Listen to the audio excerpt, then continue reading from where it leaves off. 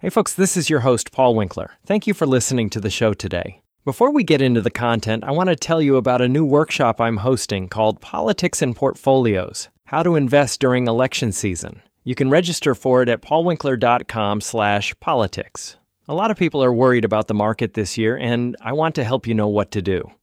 We're going to look at historical data and academic research to explain how markets behave in election years, and we'll use easy-to-read charts and graphs. I'll be live on Friday, February 23rd at 12 o'clock. But if you can't make it live, register anyway, and we'll send you a replay link, so go check it out at paulwinkler.com/politics. Now, here's your show. Welcome to the Investor Coaching Show, a podcast to help you get an insider's view of the financial world and escape common investment traps. We look at the financial news of the day and help you make sense of it so you can relax about money. And here's your host, Paul Winkler. And welcome to the Investor Coaching Show. I am Paul Winkler. We talk money here with Evan Barnard and Ira Work, hanging out here with me on these beautiful weekend. It's a good day to be outside, not inside. Absolutely. It's a good day to be anywhere. Let's just face it. It is a good day to be anywhere. You know, I wasn't going to start here, but I'm going to start here just because I'm feeling philosophical, just for a quick second anyway. Before we get into the investment stuff of the day, there's a lot of that to go around. I did a workshop this week. It was politics and investing. I don't know. We may talk a little bit about that. Who knows? We may get into a little bit of the content of that particular workshop. But I had, you guys know my hobby is music, of course, right? And I love playing and doing all of that kind of stuff. And I used to, when I was younger, I'd go to a lot of these little clinics that they would have. And they would have, people that were well-known, some people not as well-known, some people are just educators teaching these clinics. Well, there was a guy that actually passed away that was one of the teachers of these clinics. And basically, what happened was that Don Famularo was a teacher that, he was always full of energy, like a super, super positive attitude, get up there. And he was really always excited about stuff. And he would talk about things. And he was a very talented guy. But what was really, really interesting is he actually went out, he had cancer. Mm-hmm. And then, thinking everything's better, goes back and he comes back out to this clinic that they're teaching at this big drum thing that they had. And, then they're thinking, hey, Dom 2.0's here. Everything's good. He's okay. Everything's good. Yeah. Well, it didn't last long. He ended up passing away. But what I wanted to share, and I thought you guys would find this interesting and maybe just kind of some of the things that you might think of as he says this, because I think, money we talk about as being a tool to express what you value. Mm-hmm. And a lot of times we don't really dig that deep as to what we really value. And as a result, people have a struggle with money. Mm-hmm. They have a struggle because they don't know what is really important to them, and therefore they spend on things that aren't really important. They spend on trying to impress people with, money that they don't have and buying things that they shouldn't buy because they can't really afford it, right? He writes this down. He says, well, I've entered the last stage of this life, and I wanted to share some thoughts. The end only comes when we fulfill our purpose. I have completed my essence to matter. I am so grateful for the people who I met. I traveled much of my life using my passion for music and life as my partner. I was once a strong force, but now I'm a quiet, subtle breeze. I'm contemplating the nature of mortality. It is complicated and clear, difficult and easy. He's just kind of both sides, and you see life as that way. You have good, you have bad, and there's, you have both sides, and we're always trying to negotiate those. He says, I'm ready and unprepared. I am at peace and agitated. The contrast of emotions and intellect lead me to spirituality, not religion. A lot of times people do look at the difference between them. There can be a big difference where, because a lot of times people, I think, run from, their belief system from Christianity because maybe, legalism is pushed down their throats and then they're, it can be stifling. So I think that's probably where he's going right there. That quite often is the case. Yeah. For me, it is my purpose. I hope I've made a small difference. I hope my touch empowers someone to continue in their purpose. Playing and teaching music, I will miss. It has defined me and gave me purpose. Every student inspired me. Every performance gave me reward. I thank you all for being in my life during my stay here. The laughter, the food, the music, the family picnics, the holiday parties, all added to great love. The love, what I am thankful for. The love is what I am thankful for.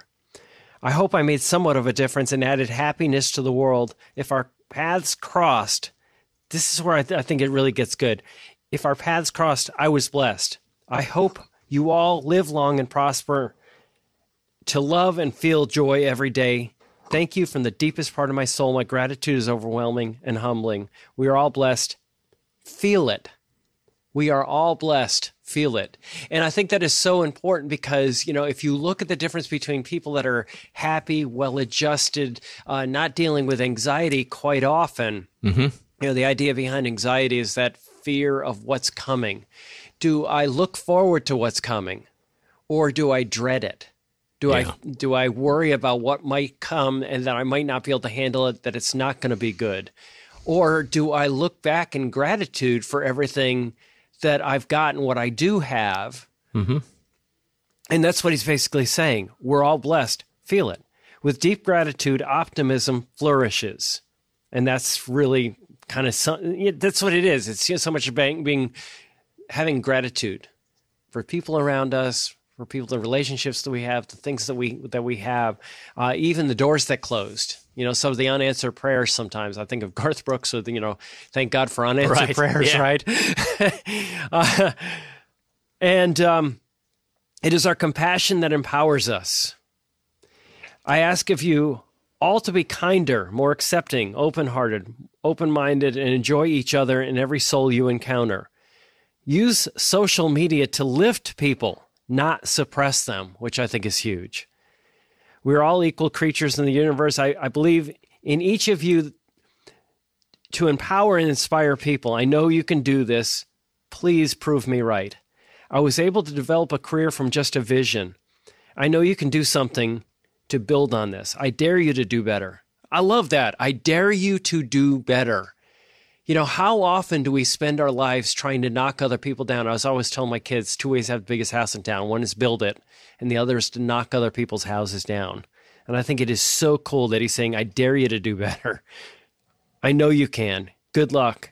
Understand your beam of light will turn into a full, colorful rainbow shine away. I hope I earned my stay on Earth. I hope to meet you again on the other side, onward and upward with love. Thanks for putting up with me. Dom 3.0. Upgrade complete. I'm overjoyed. That's cool. Yeah. Yeah, just, it's your final words. And what do you say to the world? And it reminded me so much. We have a thing that we do in our estate planning workshops, that booklet we give out, where you sit down and you write down, and sometimes they're called ethical wills. You've heard that term used before. Yeah. And you're writing down what you're about. And I think that is so much, as I get older, that just resonates with me even more, Well, I think it's instructive as well that, you think about different people's final words. Mm-hmm. Those words are not filled with bitterness. They're not filled with malice. It's reflective of a life well lived, I think. Yeah. And even his final words, I think, expressed actually how he did live his life. And I don't even know this gentleman. Yeah. I don't go to music clinics very often. Intensely positive. Yeah, he's an intensely positive guy. He really was. And I think that's just a natural expression of the other 60 years or however long it was that he lived. Yeah. I think about Eric Erickson, talking about the last stage, the eighth stage of development is integrity versus despair. Yeah. And, integrity being that I did what I came here to do, kind of thing. So, well, and starting with that, and you said we'd get to the investing after that, right? Yeah. But that, I think, is at the core. We just came back from reviewing some stuff on some of the materials that we, share with clients. Yeah, American Dream experience. And, stuff that we and even just thinking about the workshop, True Purpose for Money, which we've done for 20 years here. Which is part of it. Yeah. And, I think the key is beginning to think about what you would write when you're 20, when you're 30, and having that purpose so that you've got 40 or 50 years for your investments to line up with your purpose for life. Yeah. Not just a reflection of, oh, hey, here's what I could have done or here's what I did. Yeah. And just being careful to make sure that when Evan just said that, he's not talking about, some people invest in things that they believe in. They think that, for example, ESG was the big thing that caught a lot of people's attention. Yeah. It's not about doing that, because the reality of it is you're never really giving your money to the end company. But the reality of it is that what you're doing is you're investing in such a way and you're shooting for prudence, which is how do I maximize expected return for a given level of risk so that I can use the gains that I get and what my success in investing that I get to further things that are really important to me. Charities that I believe in, causes that I believe in, people that I want to support, people that I want to pass my values on to, grandkids. Yeah, for sure. Yeah. So it's all of those things. Right.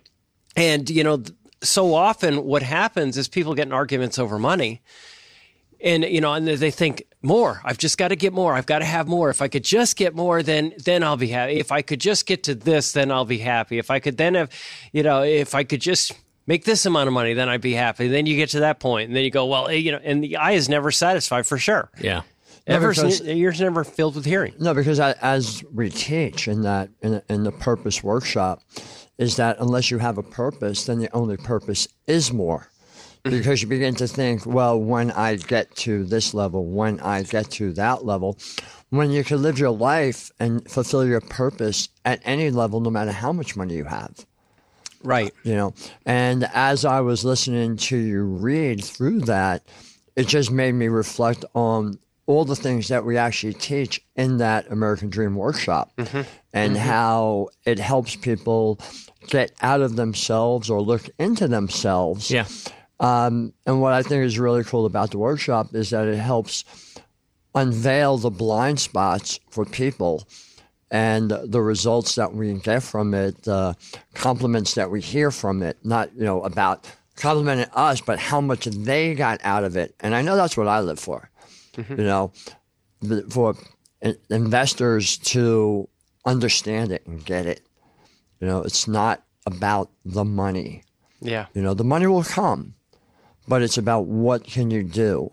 Well, see, and life is not a competition to see who has more. Right. That's so often what we do is we go back to high school. You go back to a high school reunion and see who is the most successful. And that's the fallacy of it. When people get toward the end of the high school, you vote on who is most likely to be successful, and you go, wait, how do we measure this thing called success?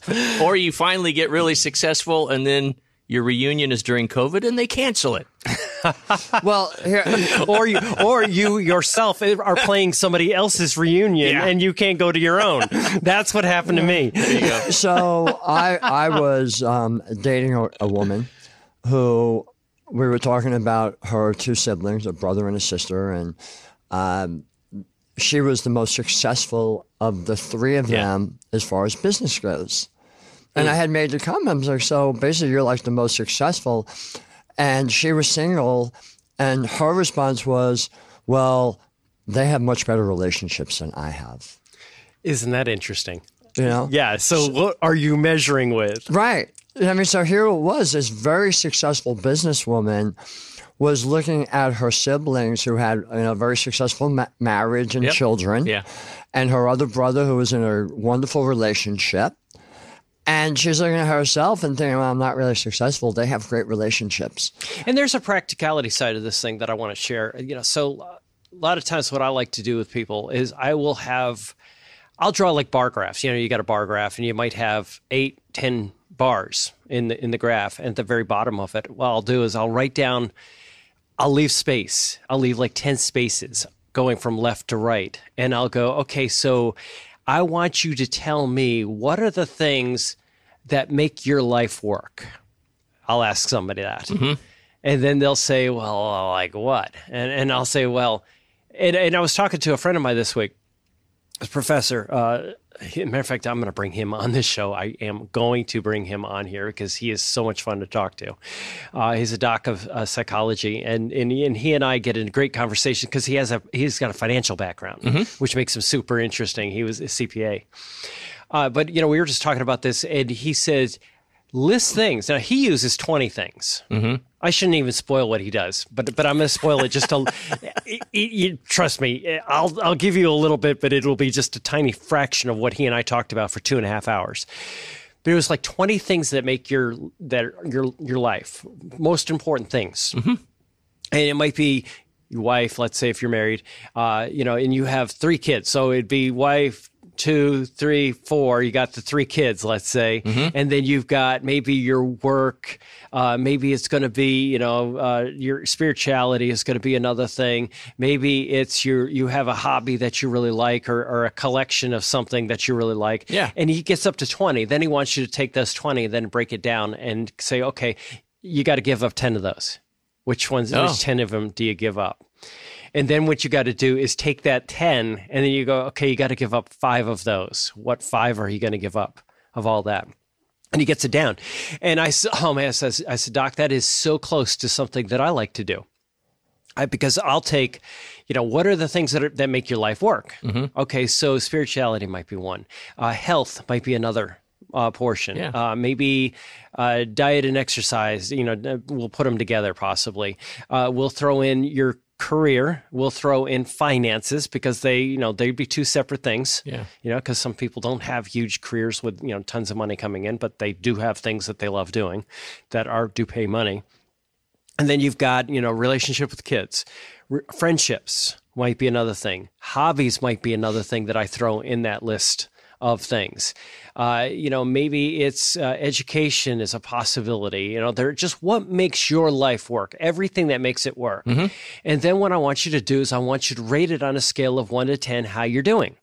Right. How you doing with your relationships? Oh, gosh, I don't have any friends outside of my family. So, that's a 3. Because, the only time I spend is with my wife and my kids or whatever. Yeah. My kids, terrible, but my wife is great. My wife is terrible. My kids are great. It might be, spiritually, I haven't cracked open, Bible in, 8 years. You rate those on a scale of 1 to 10, let's say. And then what I'll do is I say, okay, so the first bar is at a 3, so it's pretty low. The second bar, which is maybe your career, is at an 8. That's really high. The next bar is at a 4, because maybe that's your exercise program and it's non-existent almost. Yeah. And I go, okay, so that's your road of life. It's a really bumpy road. If you're trying to do this deal at 5 miles per hour, maybe you can get through. But if you're trying to drive at 100 miles per hour, your car is going to fall apart on this road because you just don't have any balance in anything. And your life is, so that tells me what we need to work on. Whatever's down there, I go, okay, is this important to you? Yeah, it's important. Yeah, because you said it was something that makes your life work. It should be important to you. So let's look at those things. But it gives some people a roadmap of where to start.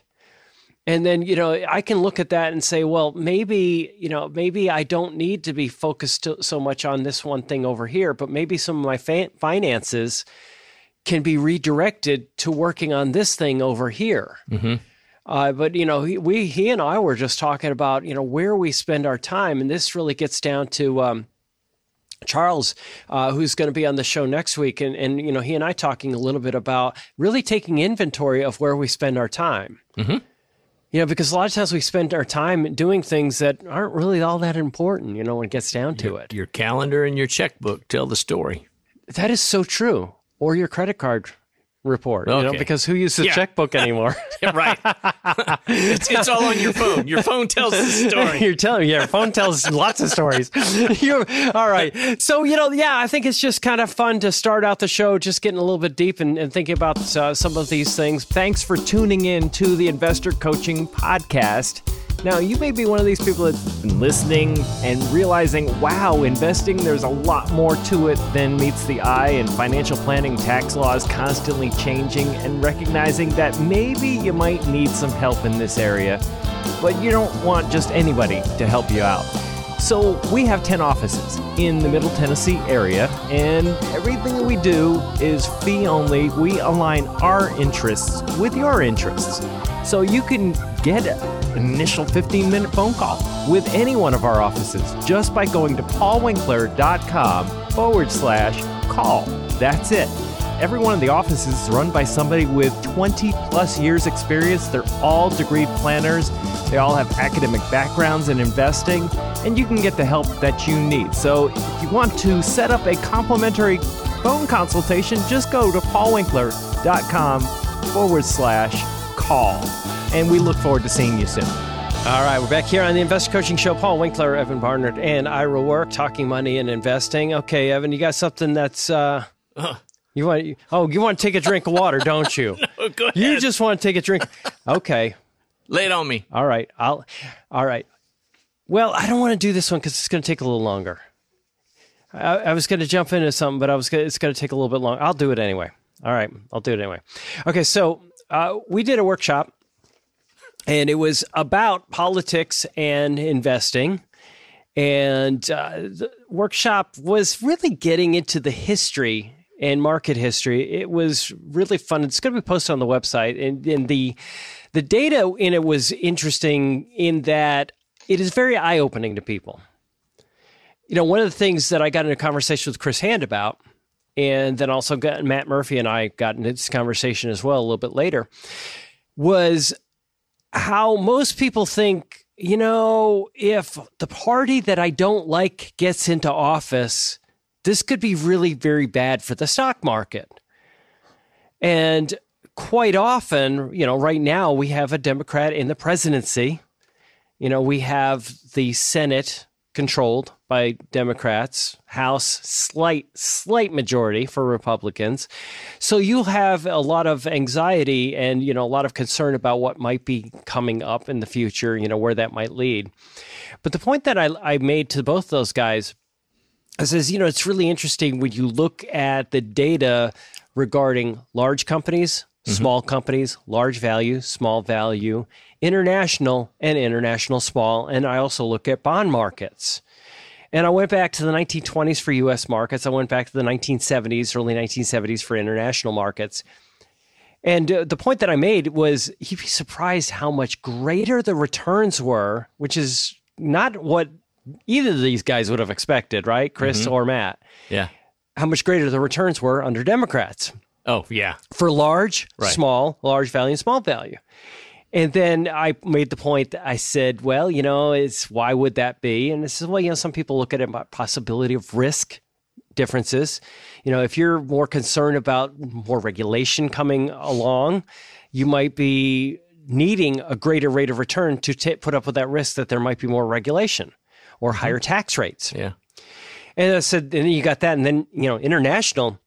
Actually, Democrats didn't have the edge on international small. The Republicans actually had the edge on international small.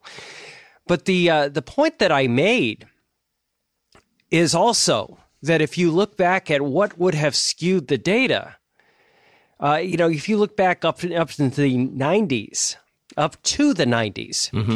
the greatest economic growth that we had, significant economic growth, came from improvement in our educational systems. It actually improved productivity pretty significantly up until the 1990s. So if you look at that, but then what really skewed things in favor of Democrats in the 1990s was the advent of the personal computer. Right. And I walked through the level of growth, which was, annualized growth rate of the economy and productivity was staggering. Yeah. It was staggering during the 1990s. Then you also have the financial crisis of 2007, 2008. And it was really who was the benefactor of the recovery of that would be Obama, because he happened to be in office when the recovery from all of that came about. So literally it was a situation where, and people have actually asked questions of us recently here in this office. I'm literally really worried about this and worried about the banking system. And one of the things that we do is we have a balancing act around here. Some people are so bullish on the stock market and diversification because of what we teach that they start to worry about everything else in the banking system. And the point that I made was that, our government has made it pretty clear in the past, 2008, 2007, 2008, that there is a desire to make sure that the banking system stays whole. Right. Because when property values dropped significantly and they had very, very low values on the books, what they did is they basically said, hey, we're going to make you whole. Don't worry about it. Don't run out of banks. We'll print money if we have to make sure that you're whole. That's Tim Geithner, saying we'll print it if we have to. And then, of course, you had the mark-to-market issue where they were buying the property, TARP, Troubled Asset Relief Program, where they bought the property at a fraction of what it was. It was mark-to-market. In other words, the value was very low compared to what the banks had lent on. And, so they lent on this huge number up here, and then the property dropped in value. Exactly right, Ira. They went and they said, tell you what, we'll give you what you lent the money on. The government will give you that money. We'll lend you that money. And they did. They lent that money. And then what happened is they took the risk. The government took the risk that the properties would come back in value. And of course they did. The properties did increase back in value, and then the government was whole. And they made money on the program. But, the reality of it is so much of what we worry about is just a function of not understanding how the system works. Yeah. And that is, in essence, what we get into in that workshop. So, be sure if you want to check out that workshop, it was on politics and portfolios and going through the data historically. It's going to be on the website, paulwinkler.com. And you can just check that out. We'll post that in a second. What, Everett? You got this look on your face. I wasn't sure if you're going to a break, and I didn't want to interrupt you. Yeah. When you were talking about the 90s and, the tech started growing, what came to mind was capitalism will find a way, and it's not like everyone at Silicon Valley or whoever's behind some of these breakthroughs is, okay, well, we're not going to come up with a better microchip till the Republicans are in office. Right. They're just, capitalism is going to continue. Technology will get better. Of course, now we have AI, all those things. They don't, at the end of the day, inventors, developers, entrepreneurs, as investors, we don't really care who's in office. As a citizen, very different story. We do, but we don't. Yeah. Everybody has an opinion. But it doesn't tell you, okay, I'm not going to open a business because of X. Yeah. If you have this great idea. I'm not going to work because this person's in office. Yeah. I'm not going to do I'm going to let my company fail because this person's in office. No. Well, I think there are people out there who are like, I don't have to go to work because this person's in office. That's limited, Ira. Really. Hey, this is Paul Winkler. Hope you enjoyed today's edition of the Investor Coaching Show. You want to learn more about what we do, go to our website, paulwinkler.com. You can watch some of the videos there, and if you're not already a client, you can set up a free initial consultation. Until next time, I'm Paul Winkler, reminding you that I believe that more educated investors are more confident investors, and confident investors are more successful investors. Have a great one. Advisory services offered through Paul Winkler Inc., an SEC-registered investment advisor. The opinions voiced and information provided in this material are for general informational purposes only and not intended to provide specific advice or recommendations for any individual. To determine what investments are appropriate for you, please consult with a financial advisor. Paul Winkler Inc. does not provide tax or legal advice. Please consult your tax or legal advisor regarding your particular situation.